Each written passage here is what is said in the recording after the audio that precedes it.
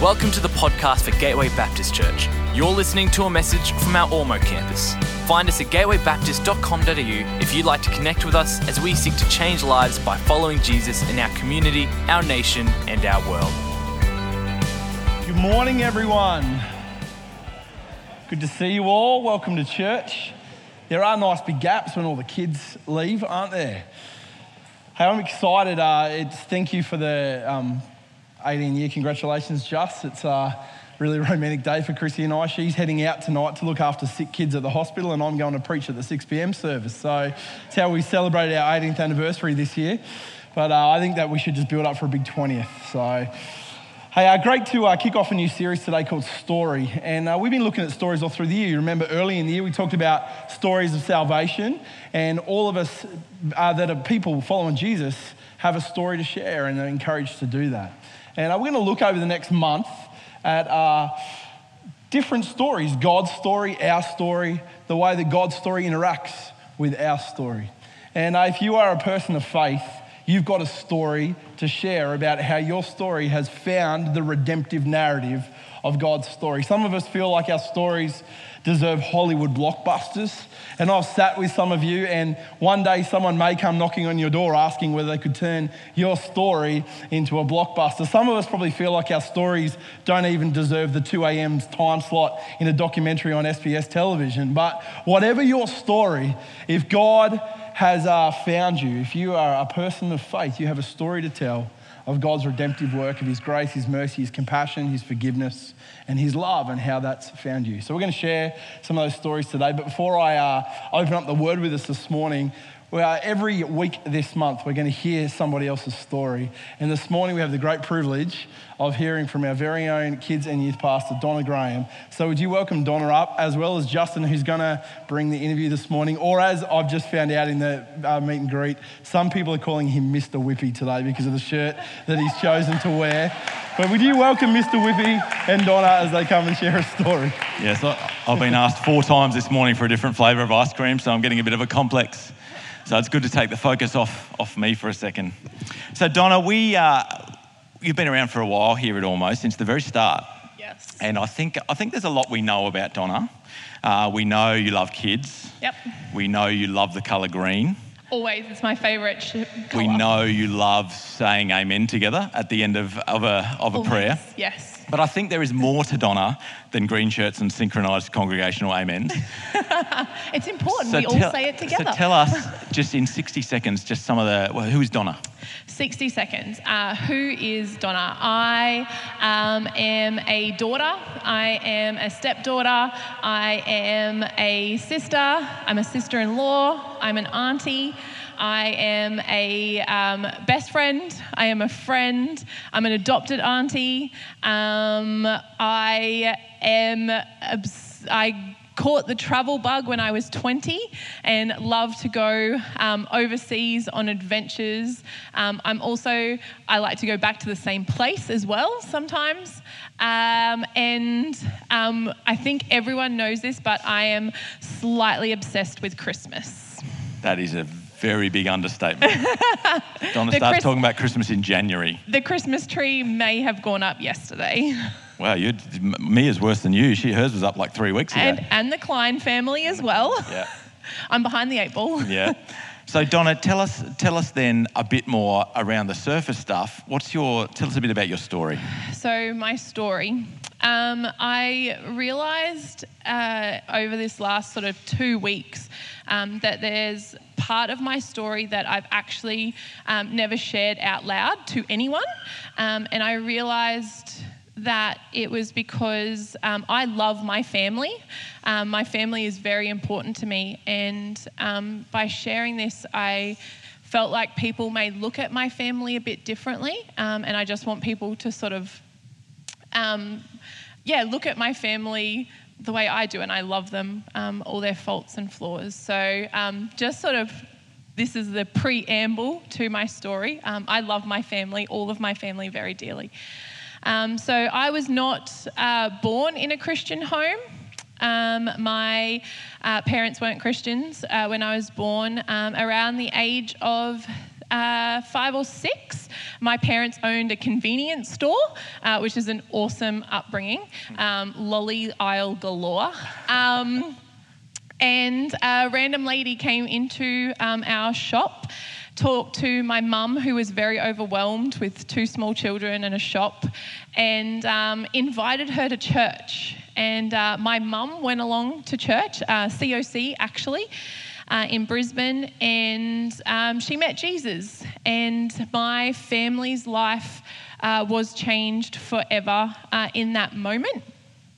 My dad does not believe in God, and when asked will say he's an atheist.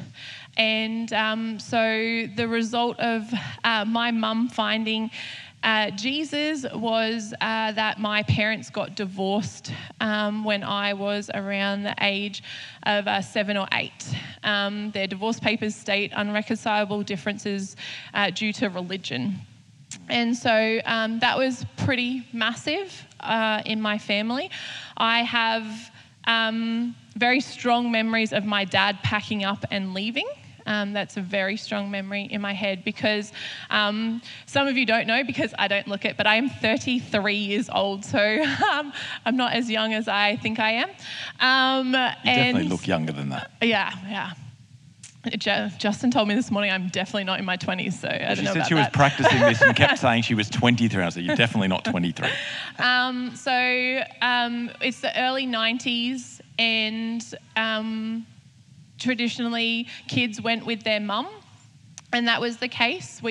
My brother and I were with my mum and then saw my dad every second weekend. We went to Dad's house, and my dad moved in with his brother, who lived on the north side of Brisbane.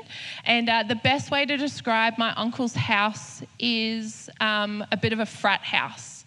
So there were usually 4 to 5 guys living there, and in a little bit transient. Some of them were there longer than others, in my child's eyes, they were lovely, lovely people. Lovely people. There was a guy, Jimbo. I feel like the name says a lot, Jimbo. He would collect his coins during the week to give to my brother and I so we could go to the lolly shop, and where 10 cents would get you more than a sniff of a chocolate bar. And what I didn't see as a child, as well as I do as an adult, is the incredible alcohol abuse that happened in that house. There was so much drinking, and the fact that Jimbo was incredibly addicted to drugs. I didn't know that as a child, but realised as I got older. And the other thing about this house was my uncle is a very gifted artist. He is really quite talented. He helped me draw the Leaning Tower of Pisa for my grade 7 assignment that I had to rub out and then squiggle the line so it looked like I'd done it. But he liked to draw and was really good at it. And one of the particular things that he drew was the female form. These were works of art, and these pictures of practically naked women were displayed all around the house. So they were on the walls, and very over-sexualized images. And the other thing that was quite prominent around the house was Playboy magazines and adult magazines. And it wasn't just 1 or 2 that you'd come across under the bed. It was a pile this high in the toilet, mixed in with the Phantom comics, and it was always there. And so from the ages of like 7 to 10, I was quite exposed to this sexualization of women, and these pictures. And I didn't really realize at the time the effect that would have on me, seeing women displayed like that. So I sort of grew up comparing myself to the women that I saw around my uncle's house in the pictures and everything. And I did not look like that. I didn't grow up to look like these women.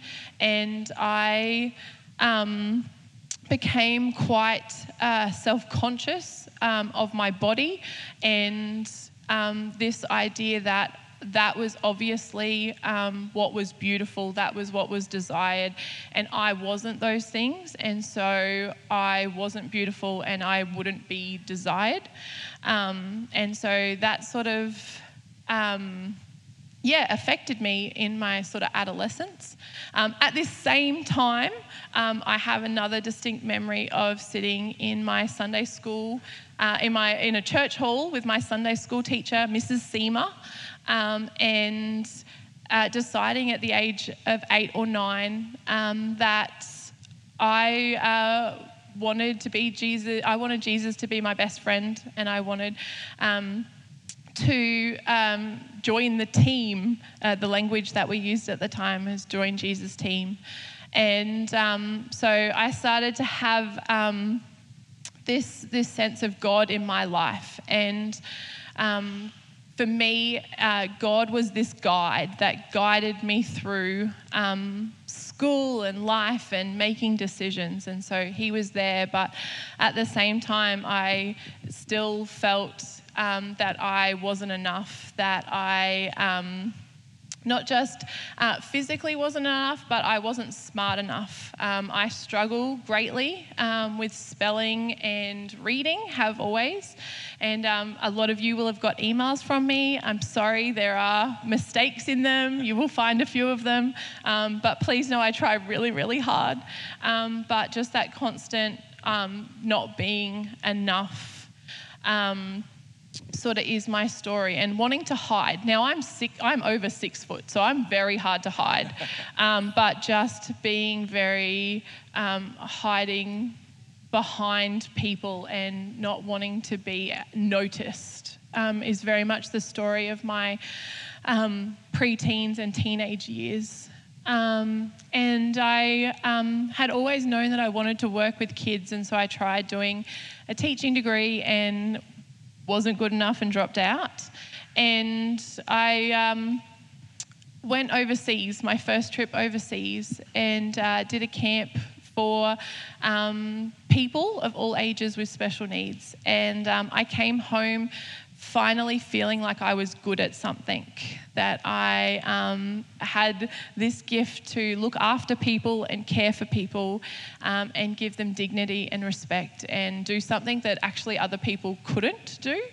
And I had this new boost of confidence in my ability to be able to do something and be good at it.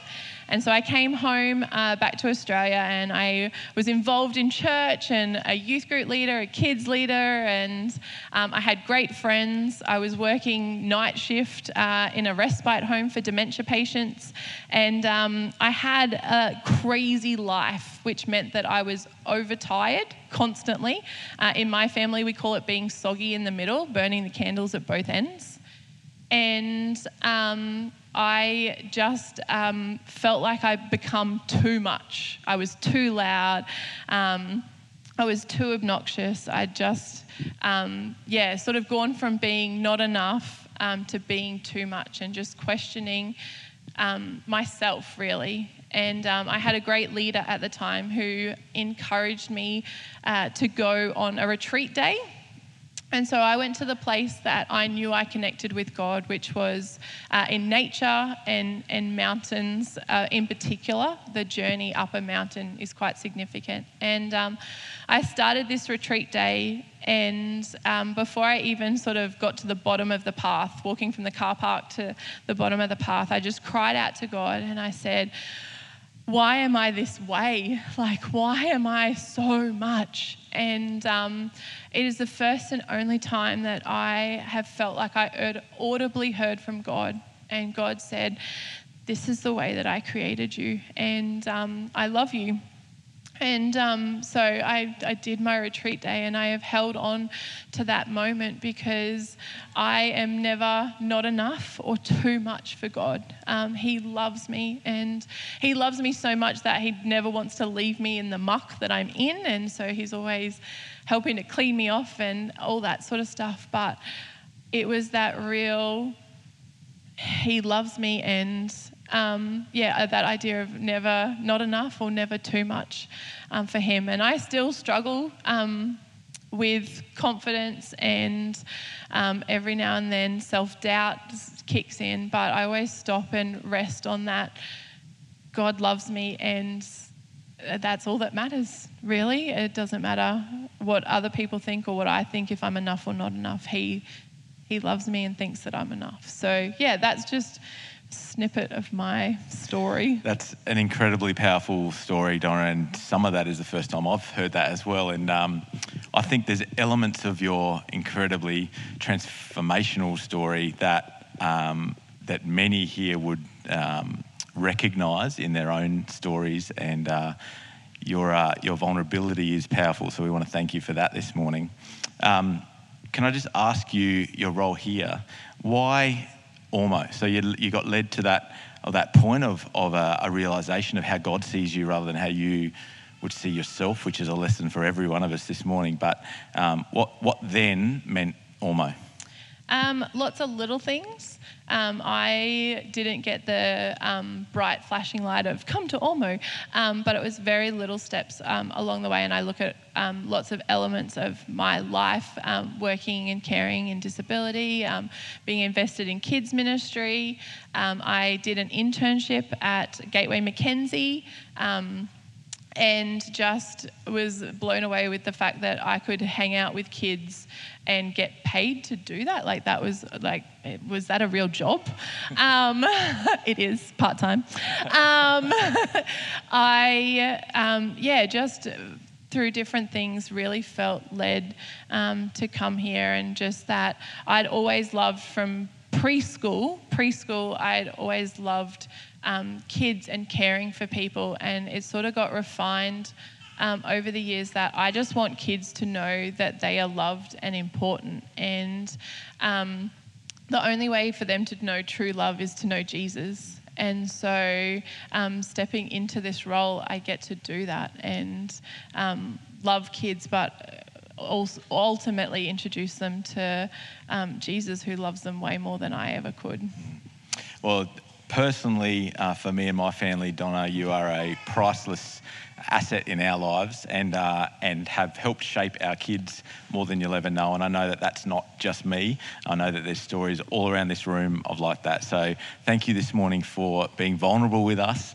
We love you, and we just want to say thanks. So why don't you give Donna a big cheer?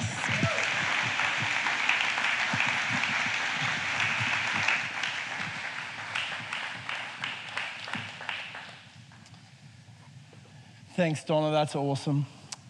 I hope you're encouraged by Donna's story, but reminded about a truth that comes out of it that I think is true for all of us, and that is none of our stories just go in straight lines, do they?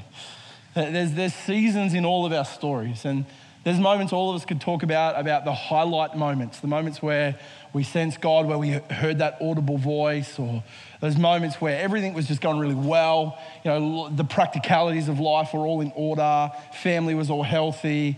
We can talk about those highlight moments, but I don't think I've ever met anybody that can't talk about some of those moments in the valleys as well. The moments that shape who we are, that shape our understanding of ourselves, some of those really difficult moments, and some of us are living in the midst of some of those right now. And if that's you, today's message, I believe, is going to be a real encouragement to you. Psalm 107 says this: "Give thanks to the Lord, for he is good, his love endures forever. And let the redeemed of the Lord tell their story." This is really the verse for this series. Let the redeemed of the Lord tell their story. Those he redeemed from the hands of the foe. Those he gathered from the lands, from the east and the west, from north and south. And here's where I want to go today. Some wandered in desert wastelands, finding no way to a city where they could settle. They were hungry and thirsty, and their lives ebbed away. Then they cried out to the Lord in their trouble, and he delivered them from their distress. He led them by a straight way to a city where they could settle. Let them give thanks to the Lord for his unfailing love and his wonderful deeds for mankind. For he satisfies the thirsty and he fills the hungry with good things. Lord, as we reflect on these words this morning, the story written by someone else that we've now been gifted in your word, the Bible, may we be encouraged, may we be challenged, may we be reminded of your goodness, that your love does endure forever. Just show of hands, who has ever visited a desert? Who's ever been into a desert, driven into a desert? I'm not talking just the cane fields of Ormo, I'm talking, like the Simpson Desert or the Sahara Desert.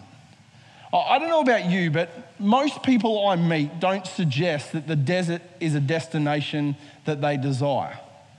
I don't hear many people saying, we've got holidays coming up, Christmas holidays. We can't wait. We're doing Christmas together in the desert this year. It's going to be 48 degrees, no shelter, no shade, no water, but we're going to do Christmas in the desert. I don't know people that talk about going to visit the desert. Those that I know that have visited the desert do it because they're fascinated by the scenery. They're fascinated by the opportunity to see and experience something that is so out of the ordinary from what everyday life looks like, or they feel like it's an opportunity to go and conquer something. So I know people that have gone and done an adventure in the desert. They didn't go because they were hoping for refreshment and rejuvenation. They went because it was something to conquer. It was an adventure. And they drove into the desert with the only desire to spit out the other side. See, I don't know people that actively choose to go hang out in the desert. Deserts are hostile, they're barren. They're dry, they're lifeless places. Deserts are places that we go not to thrive, but merely to survive. They're hostile to life. Deserts are places where we battle rather than rest. They're places of isolation, of loneliness, and of hopelessness. I talk to people that have driven the Simpson Desert, and they say it feels really good when you drive out of Birdsville and you go over Big Red and you get to the top, and then you start to drive across the Simpson and you get to the next sand dune and you come up and over the next sand dune and you get to the next sand dune. And after days of going over sand dune, it gets to the point where you come to the top and you realize on the other side is just another dry, barren place and another sand dune. We don't choose to go to the desert. But I wonder right now for how many of us here today, the desert's a great descriptor of life as we would see it right now. We don't physically live in the desert, but maybe our family life or our spiritual life, or maybe just the way we describe our everyday moment is it feels like we're in the desert place. And the words that we would use are words like this. Right now, I just feel really dry. Right now, life feels really barren and hostile, even hopeless. And maybe that's reflective of your family story. Maybe that's reflective of your financial situation. Maybe that's reflective of just your general sense of well-being. Life now feels like you're living in the desert place. And so this morning, I want to talk for a few minutes about the desert place. Why do we find ourselves in the desert place? Well, there's a bunch of reasons we find ourselves in the desert place. The first is this. Some of us find ourselves in the desert because of choices we make to place ourselves there. And we may not see it at the time, we may not recognize the consequences, but some of us make choices that lead us into those dry, barren, lifeless places. The Bible labels these choices often as sin. These things that we do that at the time they feel right and they feel proper and they feel good. They may not feel proper, but they feel good. Yet the consequences are destructive, debilitating. And so maybe for some of us, and I would say at some point for all of us, our own brokenness, our own sin can be the very thing that leads us into the desert place. Sometimes we find ourselves in the desert place, not because of our own brokenness and sin, but because of the sin and the brokenness of others. And maybe right now you are right in the middle of a desert experience and you don't deserve it. You did nothing to ask for it. You just found yourself there because of something that someone else has done. Maybe a spouse, maybe a family member, maybe a friend, maybe a work colleague, maybe a boss. But somewhere someone else made a choice, and in their own sin, you found yourself in the desert place. Maybe you're in the desert place right now and there's no practical or logical explanation. You would describe your life as dry and barren and hopeless and lifeless, and you know that you're there, and that sums up every moment for you, but you just realize it's the circumstances of life. Maybe it's a health issue, maybe it's a tragedy that you've had to walk through, maybe there's grief that you're wrestling with right now, and you didn't choose it, you didn't orchestrate it, but life's just happened and you can't make sense of it, and right now you find yourself in the desert place. I reckon we can probably see in all three of those categories the moments that in life we find ourselves in that desert place. We can probably all recognize in our own stories sometimes the choices we've made that have led us to that place. Sometimes the choices others have made that have led us to that place. We might even be able to recognize the things out of our control, our circumstances, and the way that that's led us to the desert place. I want to suggest the fourth one this morning, and I want to dwell here a little longer because I reckon it's something that many of us have never considered. I actually wonder if some of us find ourselves in the desert place because it's the very place that God himself has led us to be. I just want you to sink in for a minute because the very thought of that might be offensive to you for just a moment. But I wonder if some of us find ourselves in the desert place because right now it's the place that God has led you to be. See, this is different from being in the desert because of sin, our sin or others, or being in the desert because of circumstances. This is something completely different. But I wonder if there's times where God's intention for us means that there's a desert experience that we have to walk through. Now, this isn't just an idea that I've made up. It's something that's rooted in the stories of others in Scripture and rooted in this very psalm, where the psalmist says, some wandered in desert wastelands. As the psalmist writes and he reflects on the story of Israel, he would know that the desert wasteland, the desert place, is very much the story of Israel. If you're familiar with the Bible at all in the Old Testament, the greatest story in the life of Israel is told in the book of Exodus. It's the moment where God rescues an entire nation out of slavery. These people were living and had been for 400 years enslaved in the nation of Egypt, and God, through miraculous means, leads them out of slavery. A whole nation of enslaved people are led out, and at the end of that story is God's promises for their own space, their own land, their own place to call home. But between slavery in Egypt and freedom in the land of Canaan, there's a desert in between. Exodus 13 tells a really interesting story. It says that as God is leading the people out of Egypt, listen to the words of the scriptures. When Pharaoh let the people go, God did not lead them on the road through the Philistine country. This is all geography, right? Don't get overwhelmed if you don't know where that goes. But God did not lead them on the road through the Philistine country, though that way was shorter.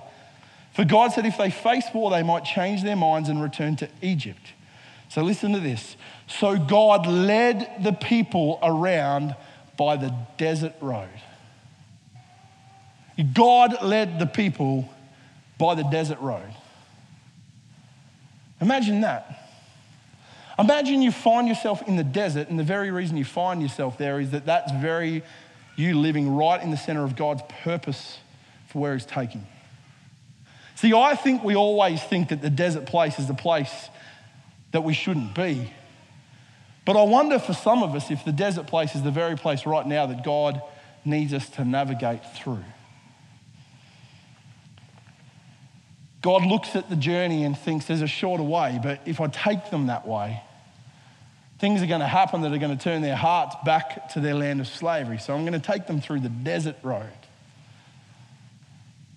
There's a crazy thought, it's like a sliding doors moment.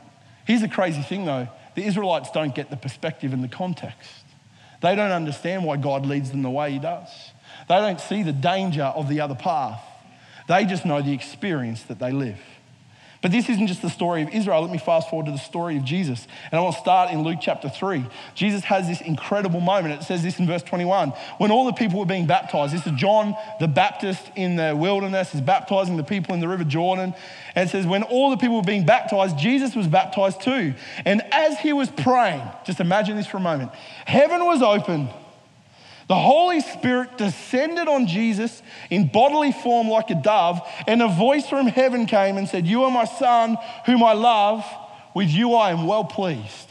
This is an incredible moment. This is one of those faith story moments where you go, anyone got any good news stories from the week? And, Jesus gets up and goes, this moment in the River Jordan, I was getting baptized and I came up and the Holy Spirit in bodily form like a dove came down and I heard the audible voice from heaven saying, "I am your child and I am so pleased with you." This is one of those moments we all live for, isn't it? A moment of great affirmation, just one of those things that we write in our memoir as the day that I heard the audible voice of God. Very next moment in the scripture, Luke tells a little genealogy. It places Jesus in a human story, but straight after that, this is what it says. So Jesus, full of the Holy Spirit, the Holy Spirit that came down in bodily form, a dove on Jesus, full of the Holy Spirit, was led by the Spirit into the wilderness. Jesus didn't take a wrong turn. Jesus didn't miss the marker. It says that Jesus was led by the Spirit. God himself leads Jesus where? Into the wilderness. Other translations, into the desert. I wonder if for some of us, the story God's writing with us is going to mean that there's a path through the desert that we're going to have to walk. I want you to get a hold of this for a moment. Because sometimes we find ourselves in those deserts because it's part of the journey that God has for us. And so the question I want to ask is, what's the lesson that God has for us in the desert? I mean, for Israel, it was a practical reality. They couldn't get from Egypt to Canaan without walking through the desert. The desert had to be part of their journey. For Jesus, it was deeper than that. And there's this incredible scriptural parallel where the Israelites spend 40 years in the desert and prove to be unfaithful. Jesus spends 40 days in the desert and proves to be faithful. Jesus actually proves himself to be the true solution to the problem of mankind, where Israel proves to be completely unfaithful. There's a reason why Jesus spends 40 days in the desert, to parallel the 40 years that Israel spent. But I want to say this morning, the desert might be part of the journey that God's got you on, but it's not the destination. Might be part of the journey, but it's not the destination. You see, the desert was never Israel's destination. It was just the road they had to walk through to walk into the promise that God had for them. From slavery in Egypt to what the Bible calls the promised land. There was a journey through the desert to get to their promise. It was never Israel's promise. The desert was never God's destination for them, but it was the journey they had to take so they could step into the promises that God had for them. Likewise for Jesus, the desert was never Jesus' destination, but Jesus had to walk through the desert so he could walk out into the purposes that God had for him. And the purposes weren't all glorious, were they? The purpose of Jesus was to go to the cross so that we all might know the redemption of our Father in heaven. But the desert might be part of your journey. It's never the destination. But here's the thing, and here's the difference between the story of Israel and the story of Jesus. Some of us find ourselves in the desert, and the great danger of the desert is the desert's the place we give up. And so right now there's a message for someone here today that you might be right in the middle of your desert. Now is not the time to give up. The Israelites gave up in the desert. They'd seen the miracles of God in Egypt, like all these plagues that visited on the Egyptians. Eventually the hard-hearted Pharaoh says, "Go. We're going to release this entire nation of slaves. Our whole workforce gone in an instant, but we've seen the power of God at work. Go, get out of here." And so the whole nation of Israel moves to the edge of the sea. Guess what? The army of Egypt follows them to the edge of the Red Sea. And what happens? God does a miracle, splits the waters, and they walk through to their freedom. Where do they walk through the Red Sea to? Straight into the desert of Sinai. See, the greatest miracle of God, the splitting of the waters, led them straight into the desert. And then in the desert, what happens? They don't see the perspective of God that says, "I'm leading you this way because if I take you the other way, I know it's a little bit shorter, but there's war that way. There's going to be battles. There's going to be conflict and confrontation. I know this is a harder journey, or it seems like a hard journey, but I'm taking you by the desert road because it's the place that I need to take you. And so God splits the seas and they walk out into the desert. And what's the first thing the Israelites start to do when they get in the desert? They start to complain. Why are we here? Why did you just lead us out into the desert to kill us? Well, you might as well go back and live as slaves in Egypt. That'd be better than living in the desert.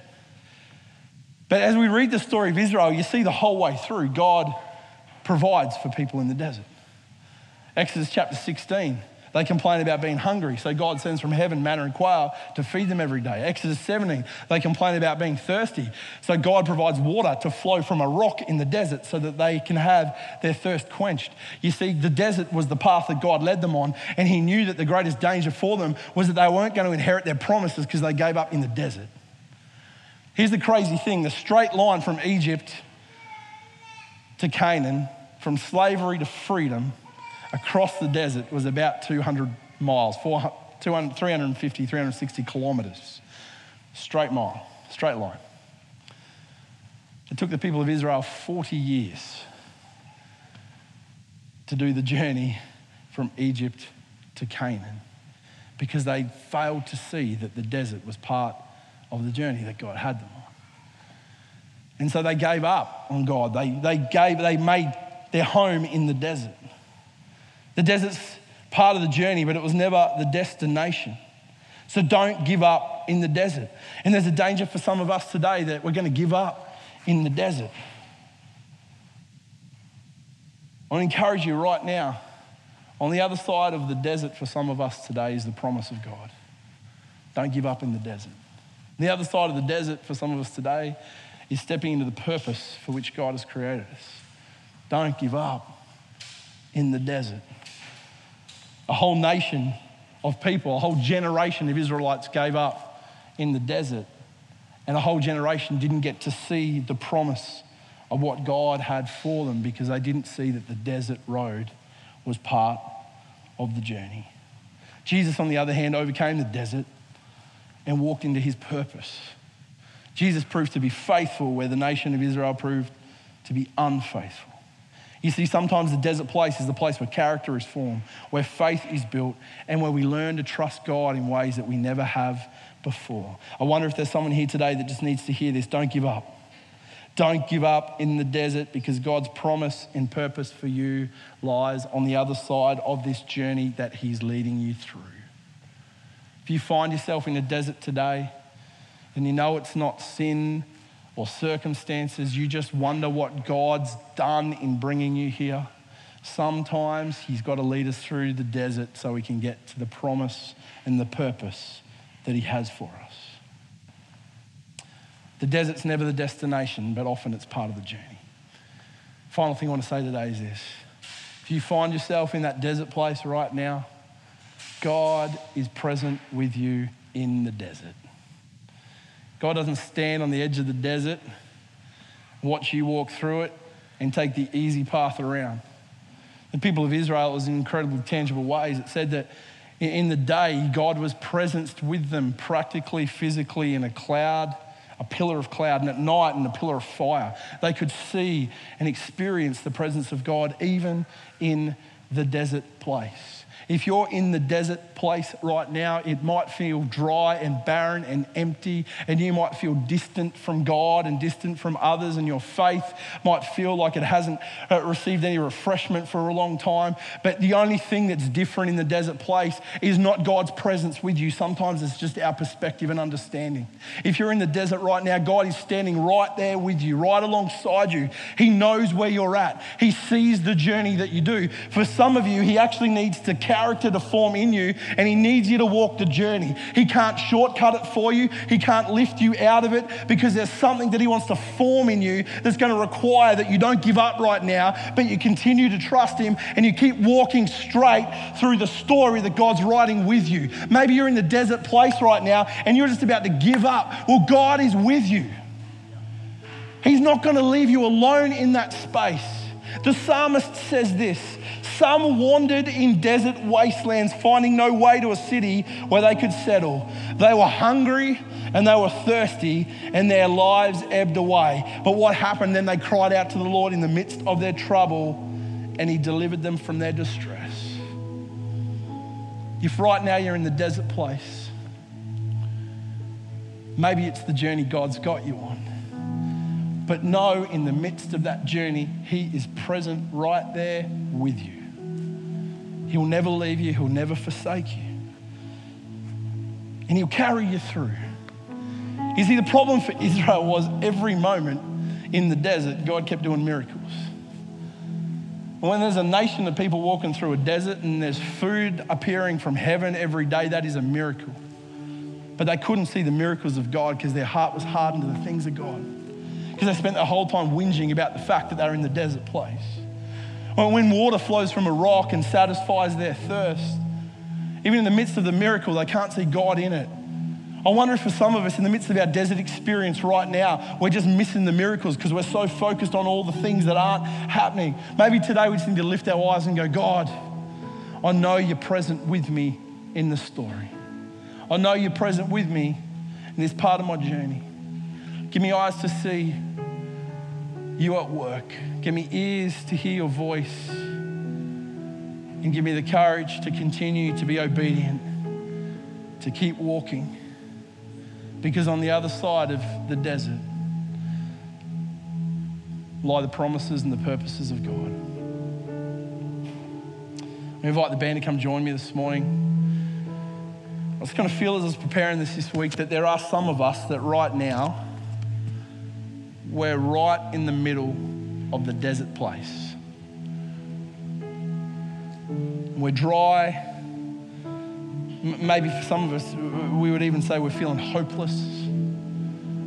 I just felt that God wanted to minister to some of us this morning, remind us of his presence in our story, to give us a new resolve and a new courage to keep walking through whatever it is that we're in, and to be reminded that the desert is not God's destination, even though sometimes it's part of our journey. So as we pray this morning, I'm going to pray for all of us. I'd love, just as the band sings over us today, just to give the opportunity for prayer. And as we land today, I'm going to invite people, if right now you're just in that desert place, sometimes in the desert, one of the things in the desert is we don't have the energy to pick ourselves up, and God's put us in a community of others that can lift us up. One of the great ways we can do that is just lifting each other up in prayer. So this morning, I just feel like we need to provide some space for us to minister to each other in prayer. Just to lift each other up in the midst of our stories and our journeys, just to speak faith and hope and life. To pray for a fresh resolve and a new courage just to keep going, not to give up, just to keep pressing ahead, to sense the presence of God on every step of the journey, and to walk into the promises and the purposes that God has for us. As we sing this morning, if you'd like prayer, as the rest of us stand to sing, I'd like to invite at the front. We're going to have our prayer team here just that would love to minister to you. Or you see someone else that you're doing the journey of life with, why don't you come stand with them and pray with them? There's no professional prayers here. You can come and actually do that journey. Maybe you'll be the one that helps to carry someone else through their desert experience. Hey God, I want to thank you that you are good even when life is not. That you are good when the sun is shining and when everything's falling into place for us, God. We want to thank you for your goodness and your provision in those times. But God, we also want to thank you for your goodness and your provision in the times when, Lord, if we judge things on our circumstances, everything feels like it's fallen apart. But God, you're always present with us right in the middle of every part of our story, even when our story is right in the middle of the desert place. God, I want to pray for those this morning that right now are on the brink of giving up. Breathe a fresh resolve, God. Give them a new perspective. Help them see that what comes on the other end of it might be the very thing that you've been preparing for, but they've just lost heart, they've lost faith, they've lost sight of. God, breathe new life into some promises today, I pray. Breathe new life into some people that have carried things that they've given up on because they haven't seen it come to fruition. God, help them keep walking through those desert moments into the things that you have for them, I pray, in Jesus' name.